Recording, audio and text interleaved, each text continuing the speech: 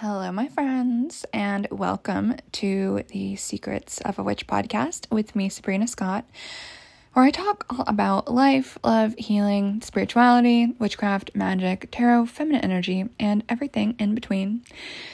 And it is a lovely rainy Sunday in Toronto. It looks like midnight outside, but it's only like 7 p.m.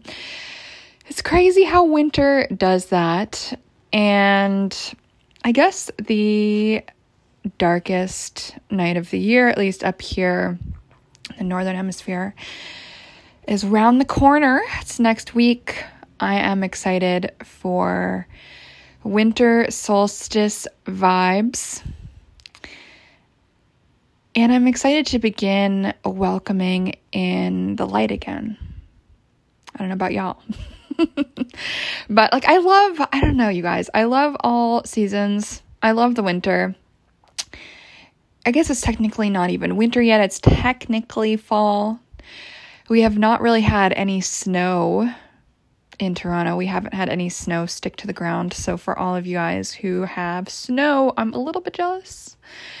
But also, I don't know. I have new winter gear and I kind of want to wear it. And it hasn't been cold enough to. I tried to wear my winter jacket a few weeks ago and I was sweating and had to take it off and it was brutal. But anyway, we don't need to talk about that right now. As a little bit of a update, I did my first in-person artisan market since 2018 the other day, aka yesterday, and it was crazy to be out and about again in a market environment. And it's so interesting to see how markets have changed since before the pandemic, the before times. It really does in some ways feel like night and day about a lot of things. I've been chatting with some fellow vendors about it. But yeah, it was good to get back out there. And thank you so much to everyone who said hi. My highlight was definitely having an adorable 10-year-old girl asked her dad to take a picture of us too, because she wanted to commemorate meeting a fellow witch. It was just the cutest. And I forgot that 10-year-olds are so tiny. It's crazy because I started getting into witchcraft and reading tarot when I was that age. And this little girl was 2 feet tall. It was ridiculous, but it was cute. It was cute. So good vibes all around. And if anyone has got any suggestions for markets that you would like to see me at in the new year, if wherever they happen to be in the world, let me know. Obviously, North America is the most realistic, especially in Ontario. So I'm definitely thinking about branching out to some smaller towns and cities on the outskirts of Toronto. So if anyone's got any suggestions, let me know. But anyway, so today's episode, I just want to talk really briefly about how the authentic path often at first is the hardest. Over time, it becomes the easiest.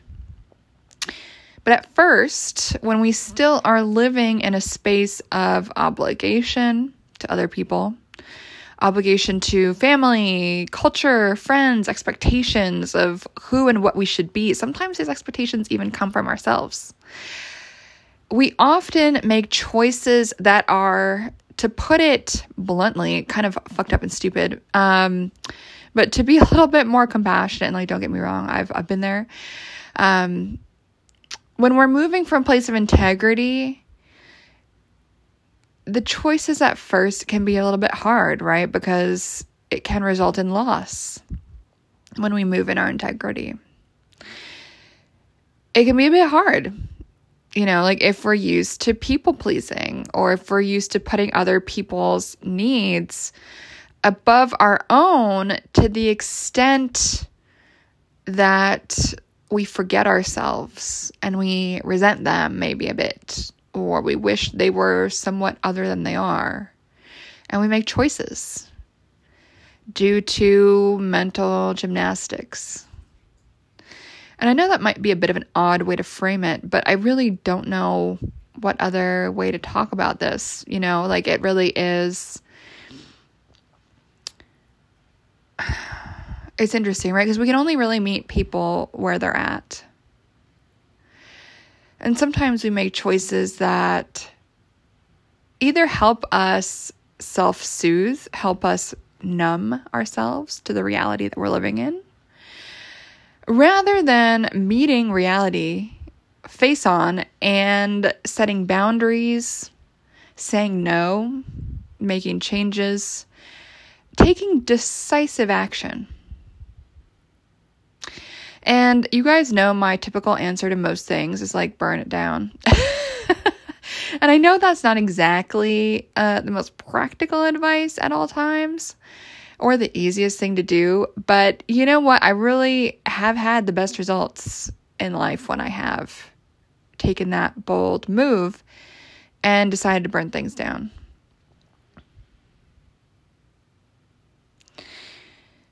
And sometimes things can be reborn out of that, and sometimes what we burn down meets us again in a more authentic, honest way. And sometimes it doesn't. And then we fully have to rebuild and start from scratch. Chopping down trees, chopping the wood into firewood, building the stuff, making the, housing metaphors, you guys. I'm obviously not in construction. But I think it's important to think about this stuff. There is an oracle deck that I often will read with. If you guys have seen my YouTube lives every Tuesday, you guys will have seen this deck. I always call it the sassy deck. I have no good fucking idea what it's actually called. It's in a different language. But there is one card in this deck, and it says, "Don't build your house on sandy land." And obviously this is a metaphor, but I think it's a very true, very accurate way to look at life. Because the strength of our house, so to speak, is only as solid, as durable, as safe as the ground on which we build it and the materials that we use. Right? And this is true when it comes to relationships. It's true when it comes to friendships, career, family, everything. And, maybe the land was fertile and solid at first, and maybe it's just atrophied over time. And to just go off on this metaphor for a bit, sometimes the soil can be revitalized, and sometimes it can't. And I see so many people hold their breath on potential, and I feel like that is a mistake I used to make. The only potential I'm betting on is my own potential. Personally, I will no longer hold my breath for the potential of other people. I have no control over that. Do I have control over my own potential and ability to execute and rise up and expand, etc.? Yes, I do. So therefore, I'm cool to bet on that. And we have ourselves at the end of the day, no matter what. And so it makes sense to bet on that potential. But sometimes when we hold our breath for the potential of other people, whether that is a relationship, a marriage, whether that is within a workplace, career environment, maybe we'll get promoted. Maybe we'll be made permanent instead of sessional or temporary. All of that is about holding our breath for the potential of the other. Whether that other is a lover, a wife or husband or spouse, married partner of whatever gender, or if it's supervisor in the workplace, deans, supervisors, whatever.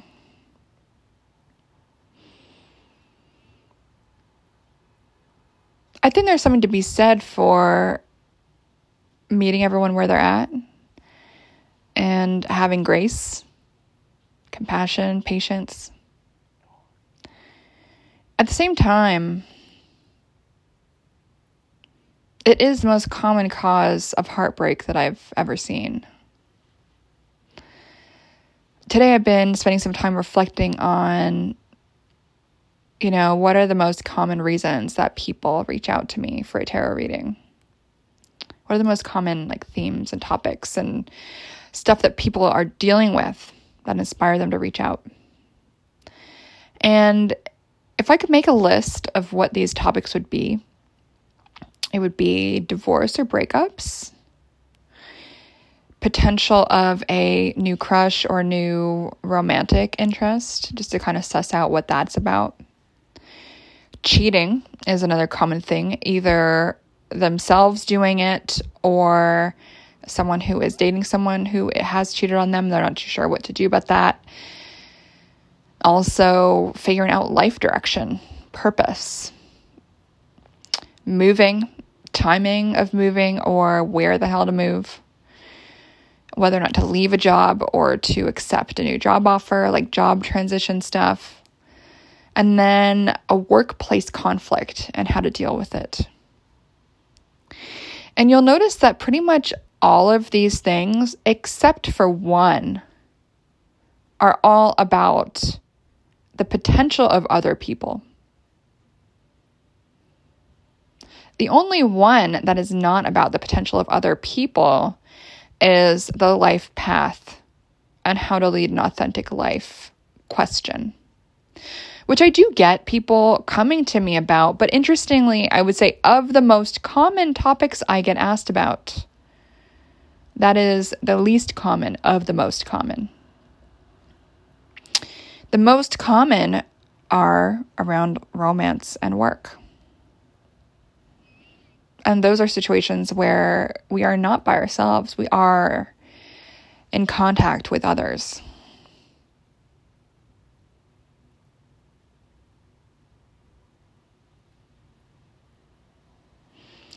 And I just think that's something that's worth reflecting on, and if I look back at myself even and look at the circumstances that I've felt inspired to pull cards for myself,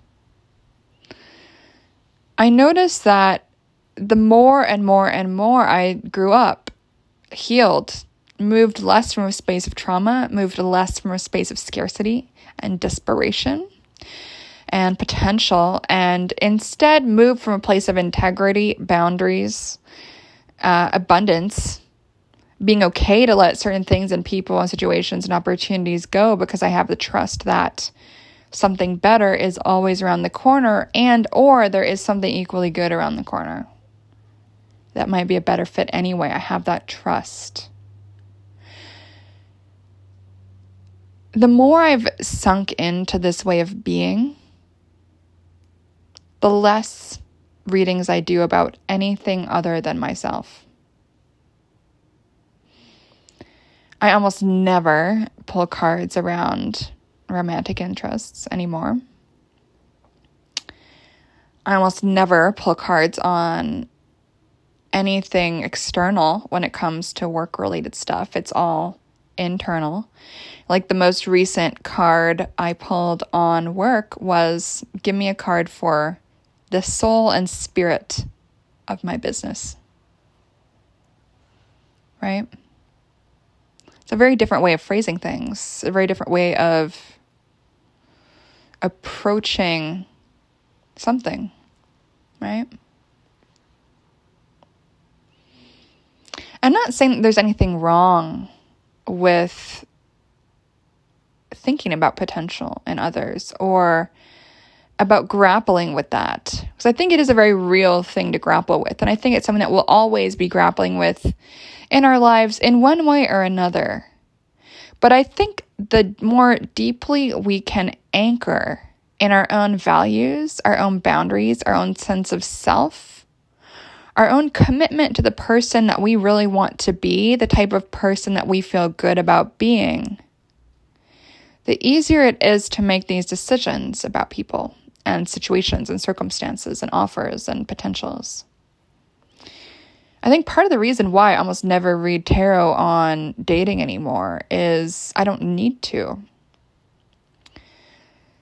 as I've done a lot of work on boundaries and my own values and my own standards for how I'm treated, that if it doesn't quite rise up to that, there's no need to pull a card.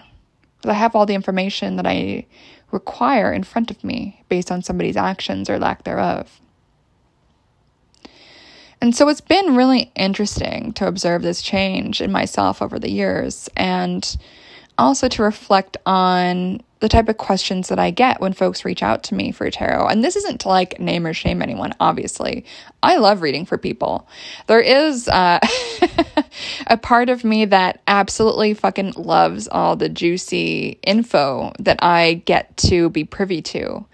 A lot of time people, like, I've heard the craziest shit from people in this line of work. I have heard stuff you would not believe. I've heard stuff that people don't tell anyone else, have never told anyone else. I've heard some stuff, you guys. And I'm really thankful for that trust, that people, even though they know that like I have these certain like values that I live by and blah, blah, blah, and I'm a little bit rigid about some stuff in my own life, about some things, I'm really glad that even though people might know that about me, they know that I also absolutely love and find it to be of deep service when I can meet people exactly where they are with zero judgment and meet them with grace, compassion, and hope. I think that's really important, And despite everything I've said today about all of this stuff, right? Potential, lack thereof, boundaries, standards, all of this, follow through, intentional action. Part of the beauty of my work is also being able to sit with people in the mud. We all are in the mud at some point. If you've never yet been in the mud, trust me, the mud will come for you.